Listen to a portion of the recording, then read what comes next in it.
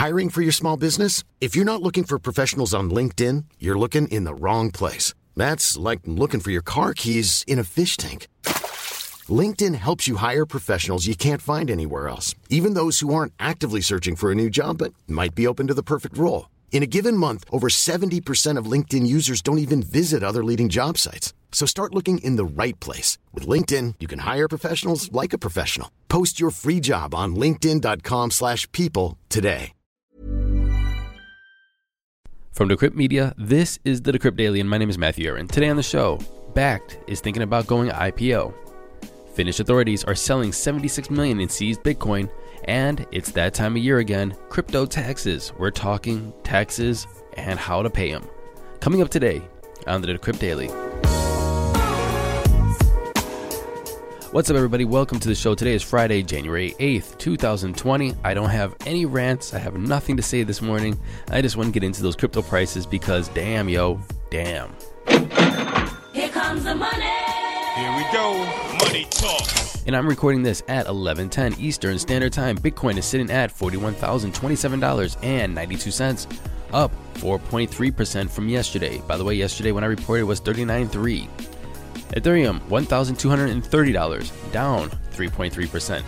Litecoin, $174.76, up 2.3% from yesterday.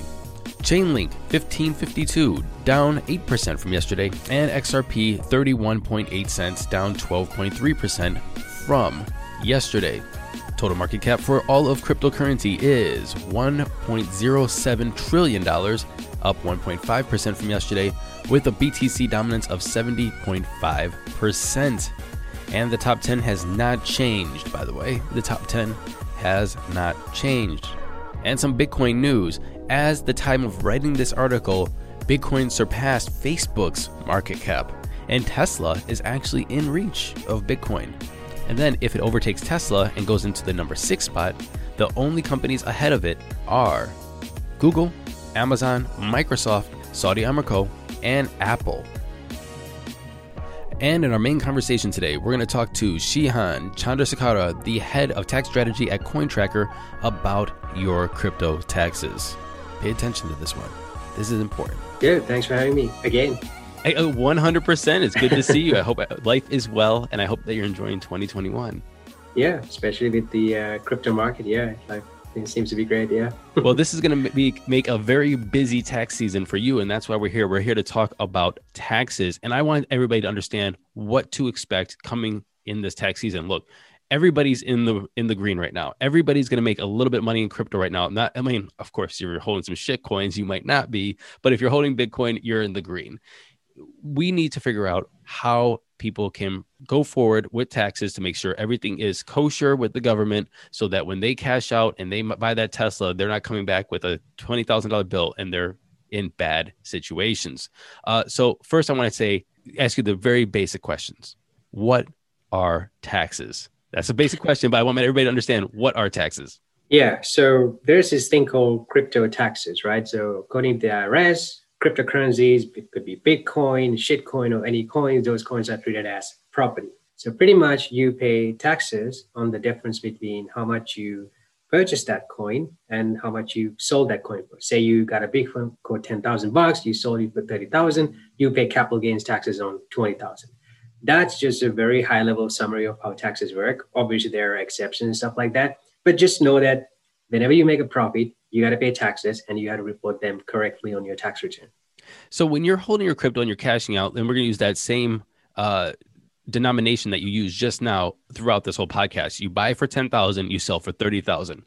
Now, there's two kinds of taxes in my understanding. There's long-term capital gains tax, and then there's income tax. When do those two, can you define both of those for me really quick? And then when do they apply to those taxes? Yeah, so that 20,000 is the amount of gains that's subject to taxes. The amount of taxes you pay on that gain depends on how long you kept that coin before you are selling it. So if you kept that coin for more than 12 months before you sold it at $30,000, we call that gain a long-term capital gain, which is good because long-term capital gains are taxed at 0%, 15%, or 20% max. So what that means is you could make like $500,000 or like half a trillion, but for the long-term capital gains, your max rate would be 20,000. That you get the benefit because you held Max the rate coin, would be 20%. 20% for long-term capital gains. You get that benefit because you held the coin for more than 12 months. That's why we call it long-term capital gains. However, if you kept that coin only for like, let's say 6 months, less than 12 months before you're selling it, we call that $20,000 gain a short-term capital gains, which is subject to your income tax bracket. It could range from 0% to 37%, which is the highest level.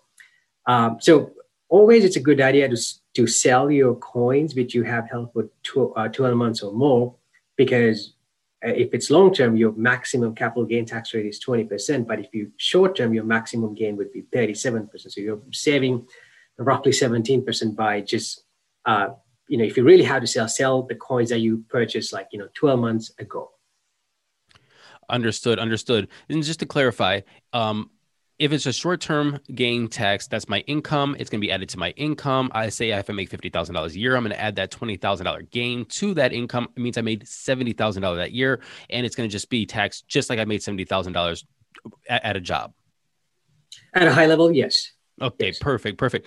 Now, crypto is just, again, it's an innovative, emerging market, and things are not as cut and dry as, say, stock markets. Can you tell me about the different kinds of trades and different kind of taxable events that might happen while you're trading crypto or holding crypto, or maybe some weird DeFi project drops you some coins that are worth a couple $1,000? Can we go through a couple of those things? Where are those taxable events? Yeah, so there are several events that you might have a tax obligation. So I'll start with the easiest ones to grasp, which is cashing out. Pretty easy. You have your Bitcoin, you cash it out, you have to pay capital gains taxes on the profit. Number two would be a situation where you're trading one cryptocurrency with another. Say you're going from Bitcoin to Ethereum. So in that transaction, you're essentially selling the Bitcoin to obtain the Ethereum. So you had to pay taxes on the difference between the cost basis and the sales price of that Bitcoin. So that's a crypto to crypto sales.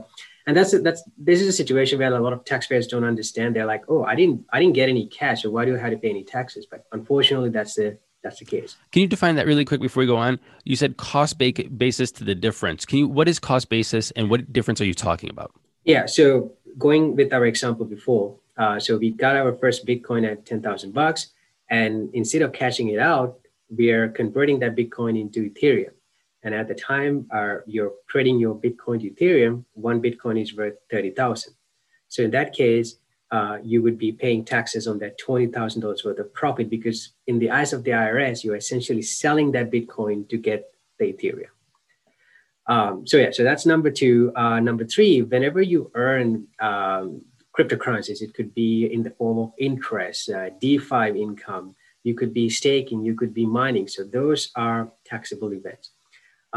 Number four would be a situation where you get airdrop. In 2020, there were a couple of significant airdrop that happened, the Uni airdrop and the Flare airdrop. And for some people, it has hit their account, and some people it hasn't. I mean, you pay taxes if it has hit your account. So those are primary situations where that you pay taxes. Oh, another thing that a lot of people forget about is whenever you spend cryptocurrency to buy goods and services, like there's a bunch of crypto debits and credit cards going around. So whenever you do those things, those are taxable events as well. And finally, like your derivative traders, options and, margin contracts, those are taxed based on the P&L, the profit and losses that you're making from those contracts. What about stable coins? What about if you take using our example again, we have $10,000 of Bitcoin. It's now $30,000. We have that $20,000 gain again, but I just want to still hodl it. I put it into a stable coin, USDT, USDC, BUSD, or whatever stable coin, but I don't exit the market. Yeah, still, again, the way that IRS sees things is that when you get a stable coin, which is worth $30,000 now, you have gained accession to wealth, because you pretty much went from 10,000 to 30,000.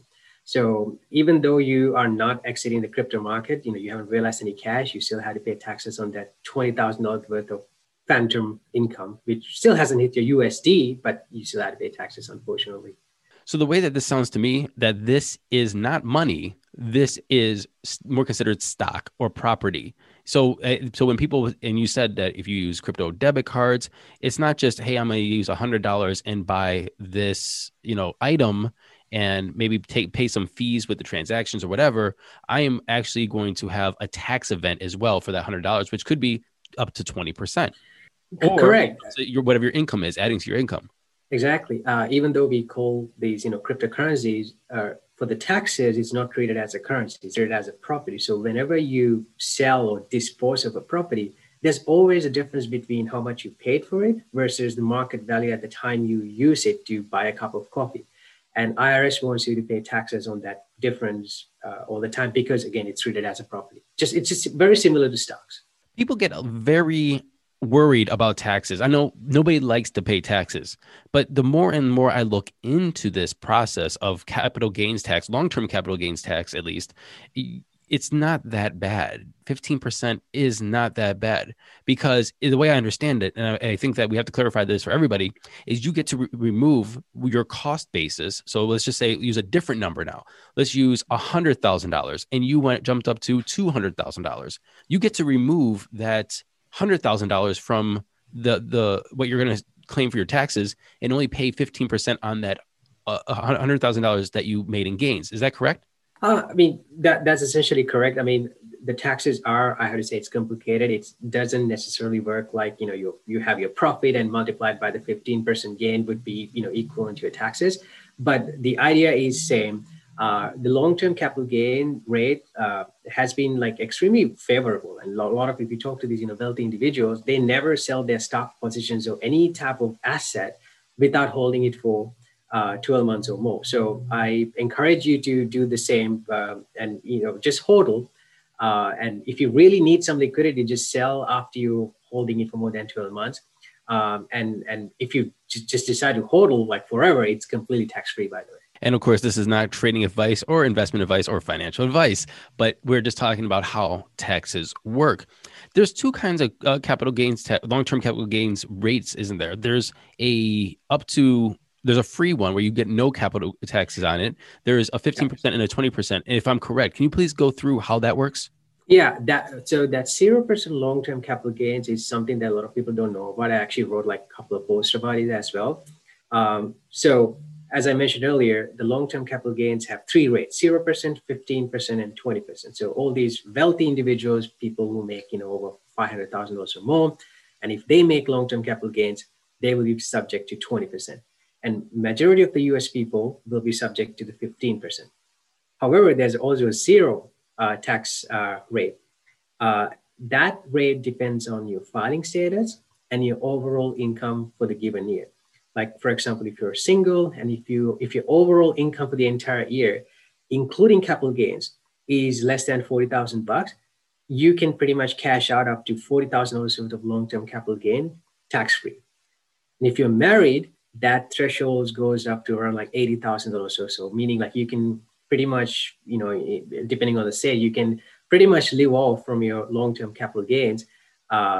You cash out because you just pay zero taxes because that's a statutory tax rate that has been in the economy for years. So, yeah. Interesting. Okay. So this is a complicated process. Of course, everybody should get their tax advisor or a CPA to help them through this, especially one that specializes in crypto. But there's the trade aspect. Are there any tools to help people monitor what they've been doing all year? Because sometimes you just make a trade here, cash out here, make a trade there, and, over a course of a year, even though you think you might not be doing it a lot, it could add up to dozens of trades. How do people keep track? Yeah, it becomes really a nightmare when it comes to tax season, because to properly file your taxes, you need to figure out your cost basis, meaning how much you paid for each unit of different types of tokens, and then how much you sold each unit of those tokens for, and the data acquired, date you sold it for, and so many things. So luckily there are tools. There are a bunch of crypto tax software tool. I can recommend CoinTracker. Obviously, I'm affiliated with that. So CoinTracker is a quick tool where you can connect your accounts and exchanges to the platform, and you can actually monitor your portfolio. And at the end of the year, you can generate all your tax forms like Form 8949, Schedule 1, Schedule D, and etc. So if you go to cointracker.io, you will find out what it is. Do they all do the same thing? Because I also saw things like bitcointax.com. Are there any ones that you know that are just that don't work well that you may want to avoid? Now, I know I don't want to, defame anybody, any company, but I mean, if this is going to affect people because they're using the wrong ones, I really want people to stay away from them. I mean, it's again, every company has their own, I would say, specialty and their advantages and disadvantages.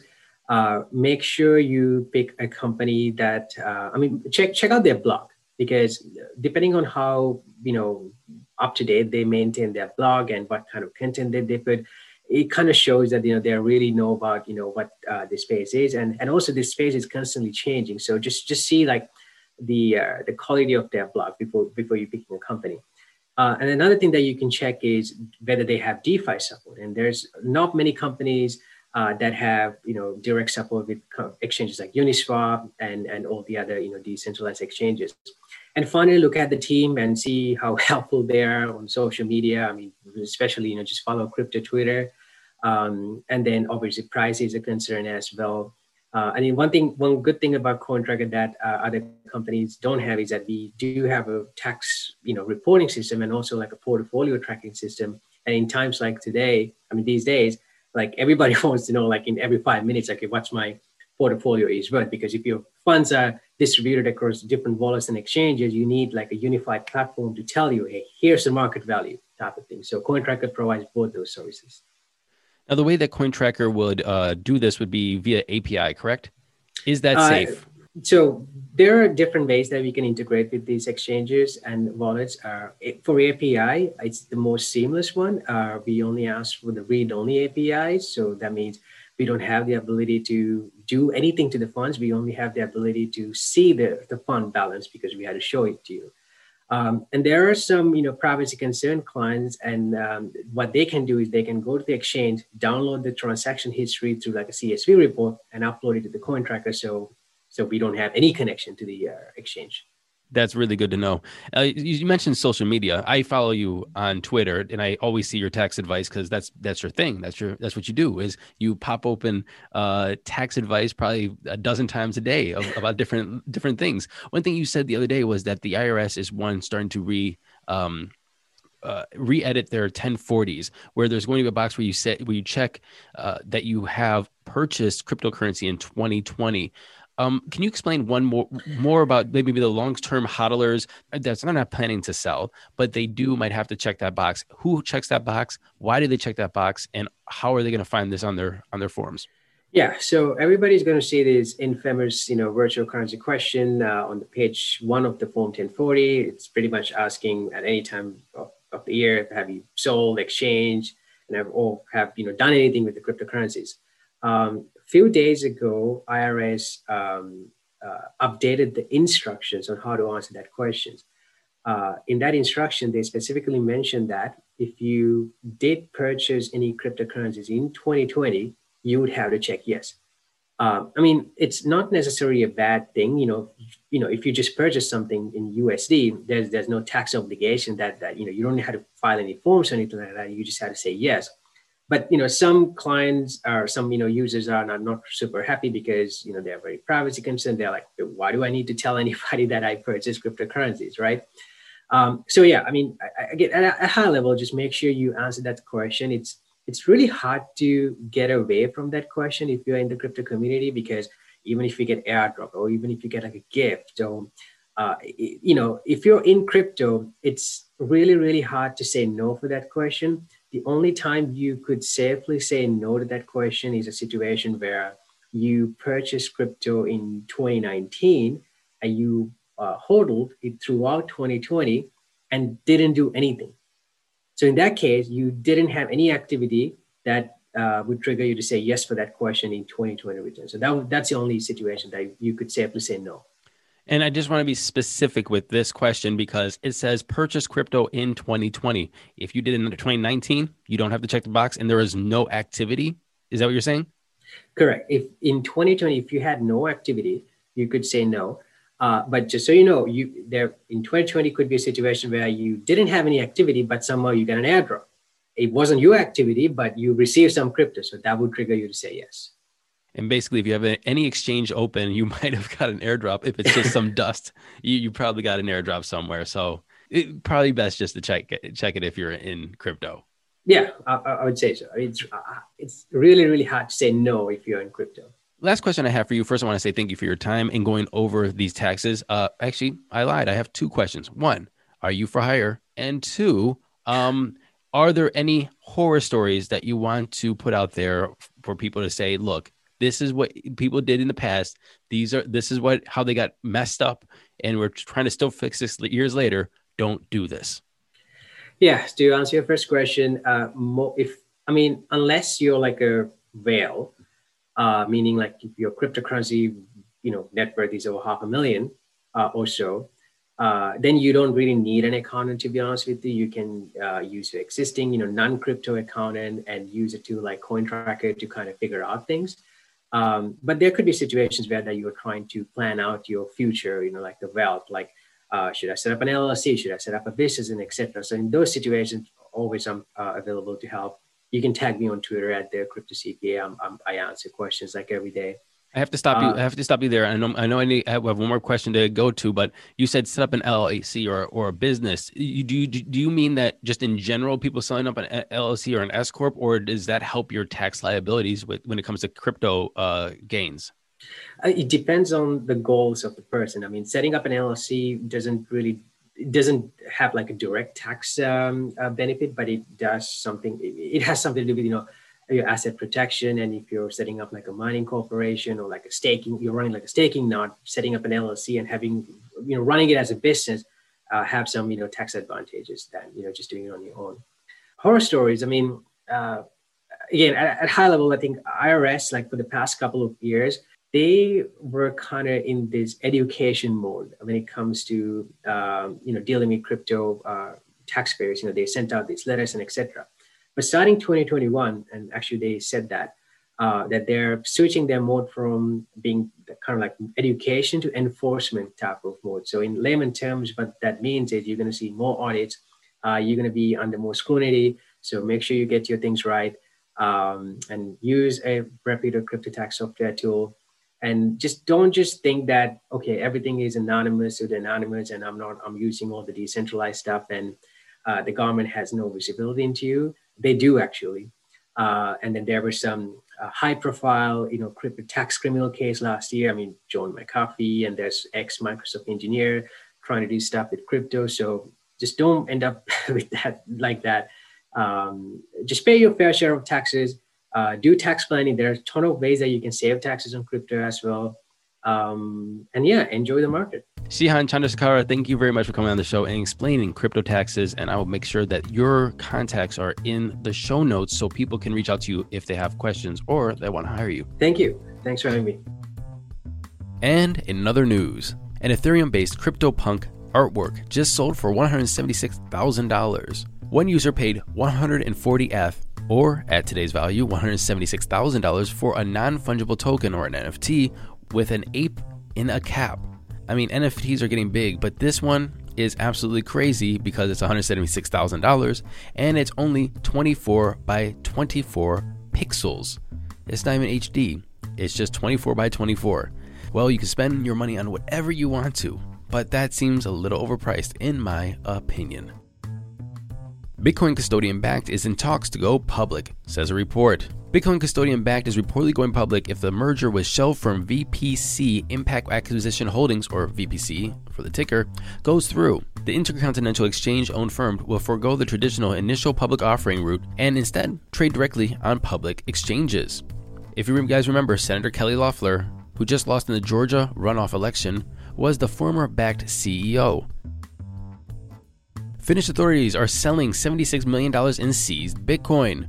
How much is $76 million in seized Bitcoin? Well, that's 1,961 Bitcoin. And when they seized the Bitcoin in 2016, it was worth only around $700,000.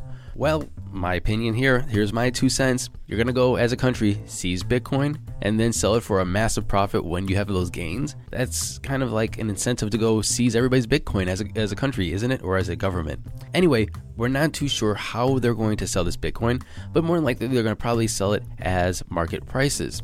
Are they going to do it as an auction? Are they going to put it up on exchange? I think what we can do is look at purchases by, like, say, Tim Draper, who did the same thing from the US government, bought Bitcoin from them. Look at how Tim got his Bitcoin, for what price compared to the market price, and maybe that will shed some light on how Finland is going to sell their Bitcoin.